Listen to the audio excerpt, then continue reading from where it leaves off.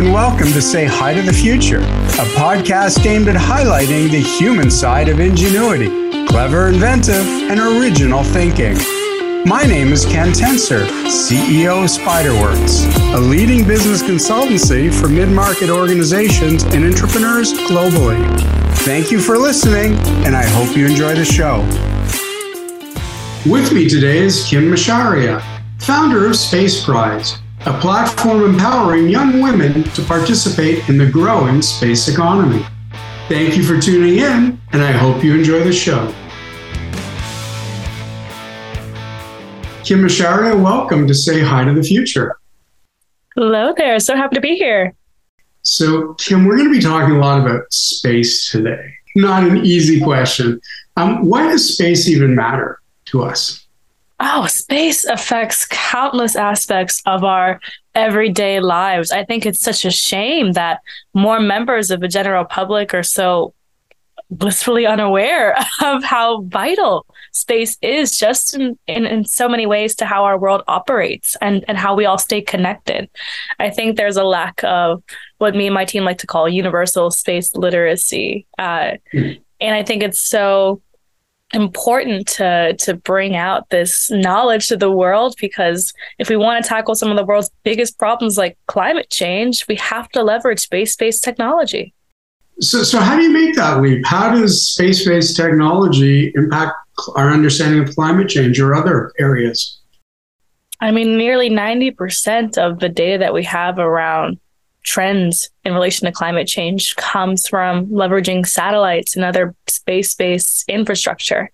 And if you can't tackle a problem that you can't measure. And so having the ability to measure these problems using space-based technology allows us to be able to actually mitigate these problems and try and bring things to a more, better state of equilibrium. Very cool. And again, you nailed it with me, just the average person who does not really think in those terms. So any other areas that come to mind that I should know about, the listeners should know about?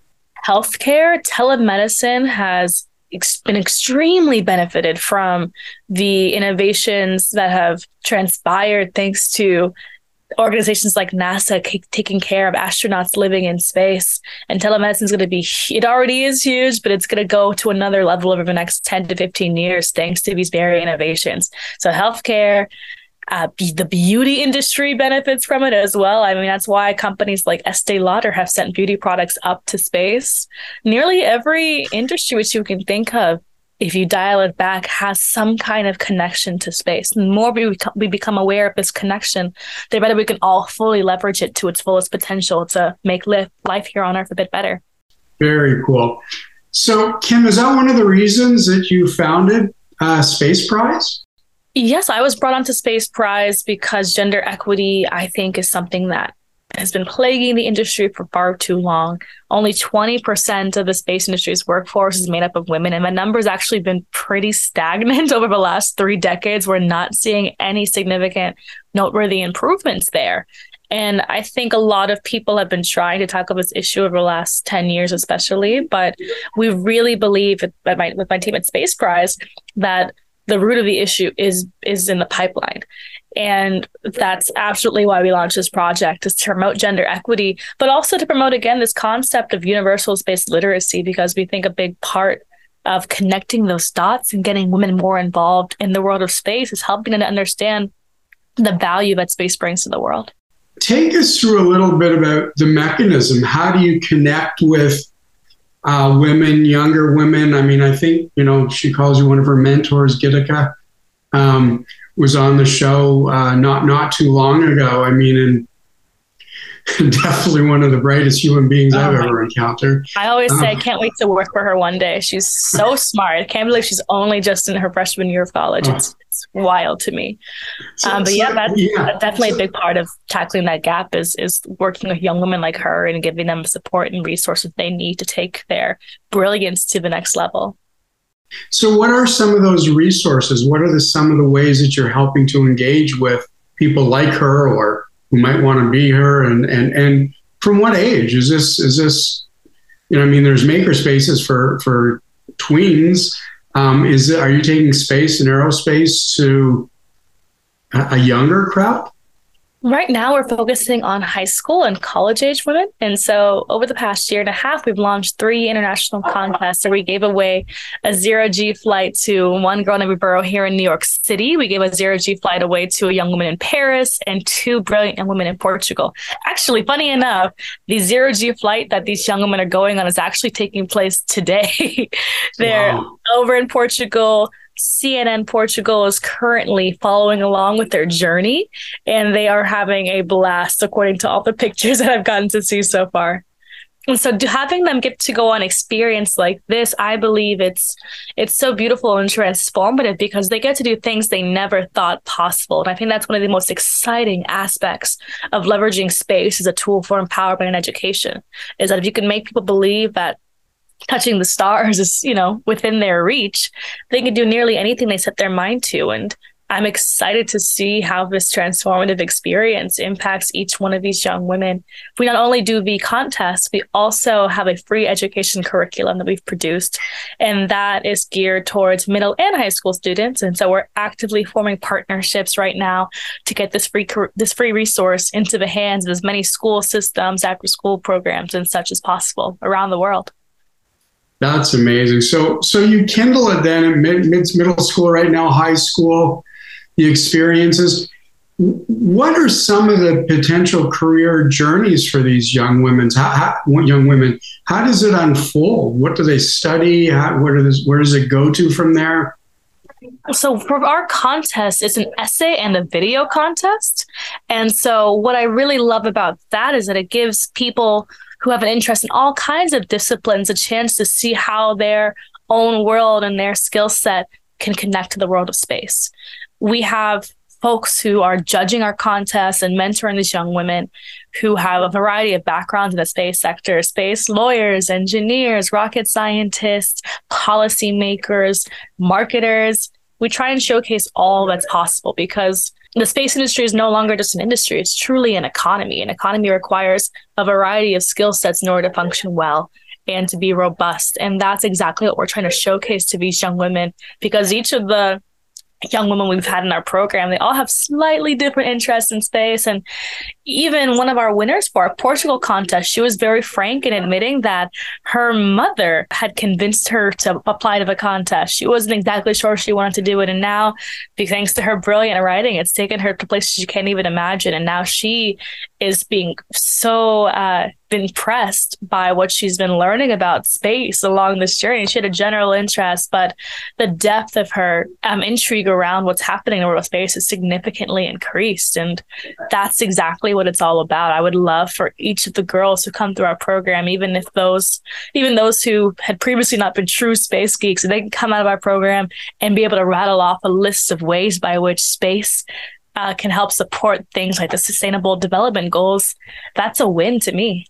Well, it certainly is a win. And I think the way you're describing it, again, to the layperson and somebody who grew up when space was only about, the 1 or 2 people a year who might get onto a path of being an astronaut. It wasn't an industry. It wasn't an ecosystem. So I think that message is so critical today to all young people. Absolutely. And I'm excited to see how young people are able to use, again, these tools in ways that we could have never imagined. That's the most exciting part. I mean, right now, there's a talent gap in the space industry. And I think that's quite unfortunate because folks are letting the more negative narratives that are out there about space play their judgment on the whole sector.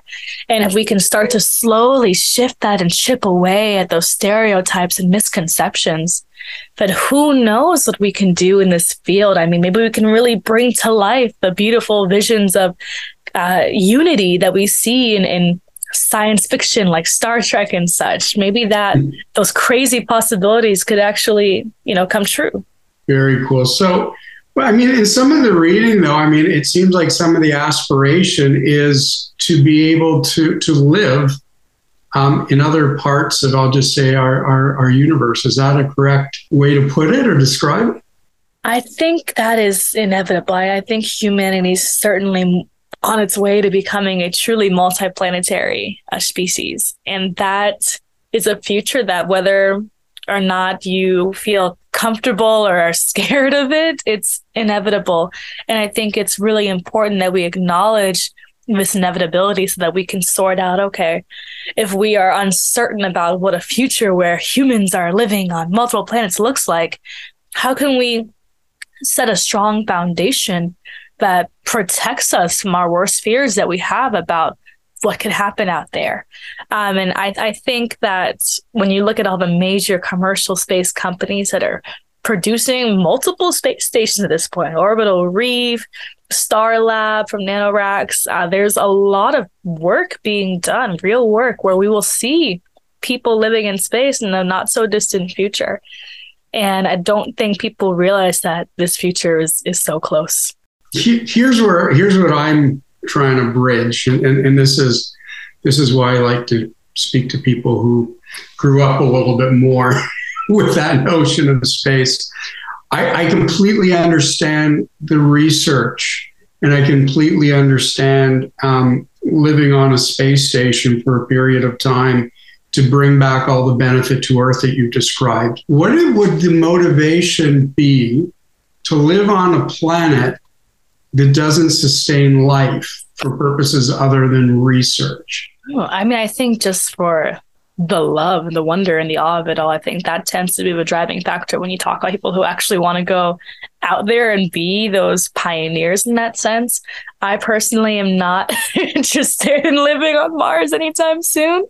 But whenever I speak to folks of all generations, it's just this sense of wonder, this passion to explore and see what's out there and elevate humanity's presence. I think we all know that our planet is in trouble for a variety of reasons. And some people feel like, going out into the stars is a way to unlock the solutions that we're looking for and to save our own little home. So there's a variety of reasons for what's driving folks outside of research. But I think it comes more so down to passion and awe and wonder. And that's something that you never really see with nearly any other scientific discipline. I think space is one of the few scientific disciplines where you don't actually have to deeply understand it in order to be mesmerized by it. I love biology and chemistry, but in order to really be blown away by how insightful and compelling these disciplines are, you have to have a deep understanding of that. But with space, you just look up to the night sky and you see, an infinite amount of darkness out there and such. And so it just induces a different sensation. You know what, that when you put it that way, it's really engaging because yes, we all grew up, as you had mentioned before, with Star Trek. And I know it's not real, but yes, obviously we've always had that love of discovery and passion, or many people have. And I love the idea that can be taken to a next level and be very pragmatic in terms of the research and the good that we bring back, as you said, to our own home. How about startups in this industry? And I think earlier in your career you began working with startups about space and private space flight. That must be a really important part of a space ecosystem, because it's no longer, as we know, just a country sending up a manned or a person to run, a spacecraft with nobody in it. How does that infrastructure, that startup infrastructure, work today? Right now, there's a surprising amount of investment still being put into the startup sector of space.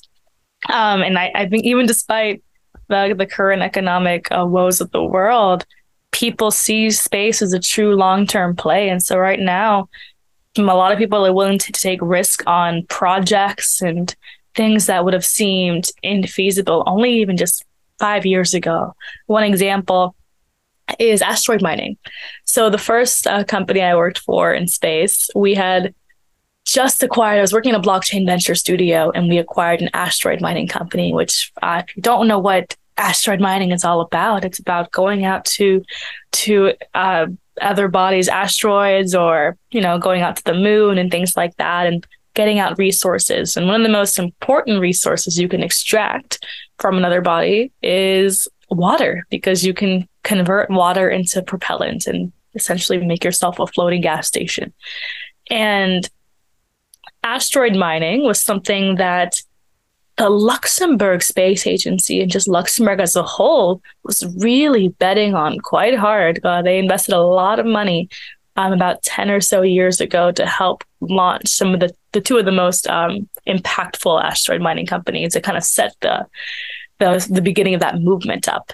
But after a few years, both of those companies had to close down, and people got really hesitant about, is this something that actually be achieved in the near term? Is this 30 years down the road? Like, when is this going to happen? Mm-hmm. But one of the most interesting companies that's launched, in my opinion, over the last couple of years is Astroforge, and they're bringing back asteroid mining.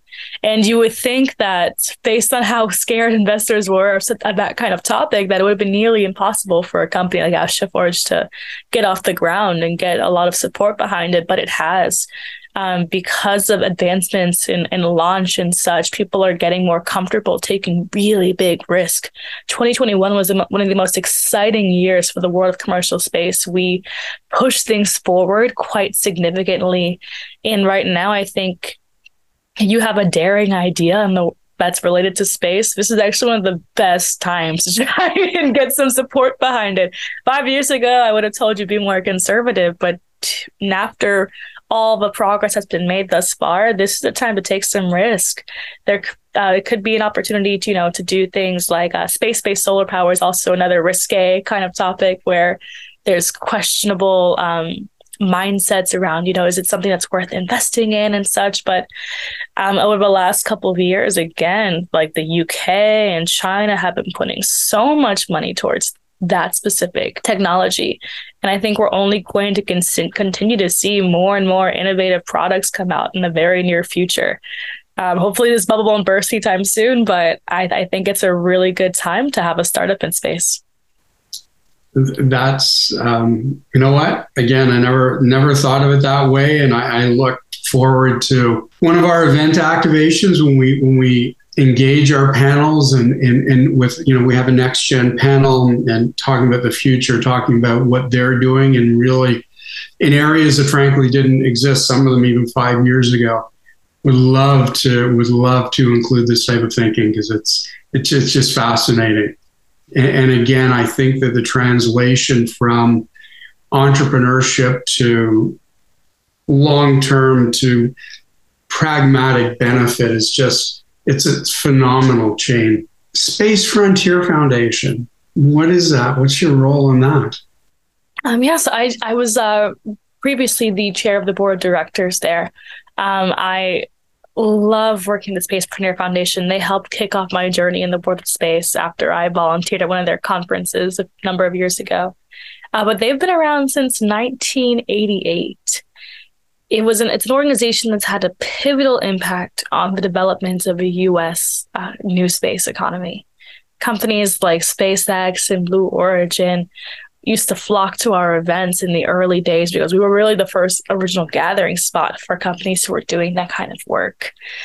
And a lot of people will credit us of how commercial space companies were able to secure government funding because we advocated very, very early on that space actually is something that would be more effectively done if we put it in the hands of the private sector.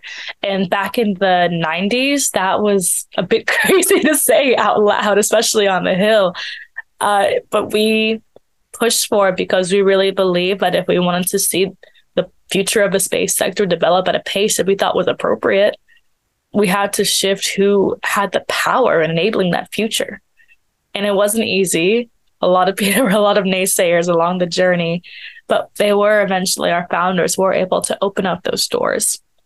And so during my time as chair of the board of the Space Frontier Foundation, we decided as a team that, yes, we are so proud of our legacy, of everything that we've done to help make the future that we've dreamt of possible. But how can we ensure that everyone gets to be a part of this future? How can we ensure that the wealth that's going to be generated from this sector, it's set to be worth $1 trillion by 2040. How can we ensure that's well distributed amongst folks? And how can we assure that just all of the opportunities that are going to be produced sooner than people expect can be fairly given away to people? And so we launched a number of diversity and inclusion focused projects and partnered with organizations that we felt were doing some compelling work around the science side of space, but ensuring that, again, more diverse voices, marginalized communities were plugged in. And so that's how we spent a lot of that's what we focused on when launching some of our newer programming the past couple of years. We launched a podcast grant to give away to some grants to female podcasters. We launched a research program centered around space-based solar power that involves 5 universities from around the world on islands, specifically in Mauritius, Jamaica, an island off the coast of Finland, Australia. And then that project is being spearheaded by an HBCU here in the US. And putting these projects together, we also created a diversity and inclusion toolkit to help startups be better at recruiting and retaining diverse talent. We really tried to just give a ton of resources to enable people and empower people to open up the doors of this industry to more individuals. So we had a great time doing that. And now I stepped away from that because I'm launching a new project called Stardust, where we're developing a training program to help people transition into the space sector. And our first pilot is set to be a group of formerly incarcerated women. So we're really excited to be able to showcase that truly anyone, as long as they have passion for this exciting field, can find a pathway into it. Boy, when you talk about that pathway into it, I imagine, one, you talk about incarcerated women to coming up, pre-training, et cetera. But from the basics to that example, if you go to your university recruiter, your high school, whatever, whoever helps you choose a university and say, I want to be in the space industry or the aerospace, I'm so sure that there's a little bit of a hesitation of, are you a scientist? Do you want to be an astronaut? So I think that whole pathway notion is, it seems so critical to making this all work. Absolutely. That's the kind of talk that I would get when I decided I wanted to enter space. I studied philosophy in college. And so my family, friends, classmates, when they heard that I was going to take a risk and immediately after graduation try and get a job in the space sector, they were a bit, nervous for me is the best way to put it. But it's because, there weren't many people who were well known for doing things in space that weren't centered around just putting rockets together. How do you make that trigger and say, I want to be in the space industry, coming from that educational background? Yeah, what opened your eyes? Or was it like just a moment where you said, I've got to do this? Or I had a screenwriting fellowship in college for a couple of years. And every semester I would get funding to do ethnographic research on American values. And my last script was just inspired by a space camp jacket I got from a thrift store. So I wrote a musical comedy about 2 women competing for a free trip to space. And the 2 main characters had immigrant backgrounds. So when I was doing the research for that script, I came to really understand how difficult it would be for my 2 main characters to actually enter the space sector because of these aspects of their background, them being women, people of color, and especially being born in non-space faring nations. And as I was doing the research for the characters, I also came to understand how space impacts our life here on Earth already. And that was very new information to me. And so when I realized that there weren't enough people who represented what the world looks like in this exciting sector, I wanted to figure out a way to change that. And I wrote my senior thesis as a philosophy student about democratizing space. So when my peers heard me, week after week work on that thesis, at the end of the semester, they helped convince me to try and give this space thing a go. So I gave myself the summer to try and get a job in space. And I told myself, if not, I'll go back to my background, which is more centered around entertainment work and also working in the nonprofit space. I've always worked in nonprofits throughout my life. I spent like a year living in Bolivia working in a children's home before college. And that's just always been a part of my life, is opening up doors for people, but in a different way. And so when I got this first job in space, it felt organic. I felt like I was getting to do what I feel like I was meant to do. And some amazing doors have opened up since I began my career and moved to New York. And I think that people are really starting to get this message now, which is exciting, because this is the diversity and inclusion conversation as it relates to space was not something I heard anything about back when I was doing my own research on this topic a number of years ago. And now it's much more widespread, and there's so many more new programs out there and opportunities coming up. It's really exciting to see, especially knowing that this really is just the beginning. So Kim, I've got to tell you, as our time comes to a close today, I have over the decades spoken to, worked with companies across all continents, including this podcast has taken us to some researchers in Antarctica.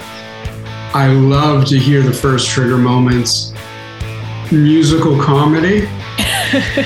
I have to say that is the single most intriguing trigger point I have ever heard in somebody's career journey. And what you have done with it is just unbelievable. It's outstanding. So thank you so much for being on the show, and thank you for engaging so many young people, or those who are coming out of challenging times in their life, and into the future of this incredible industry.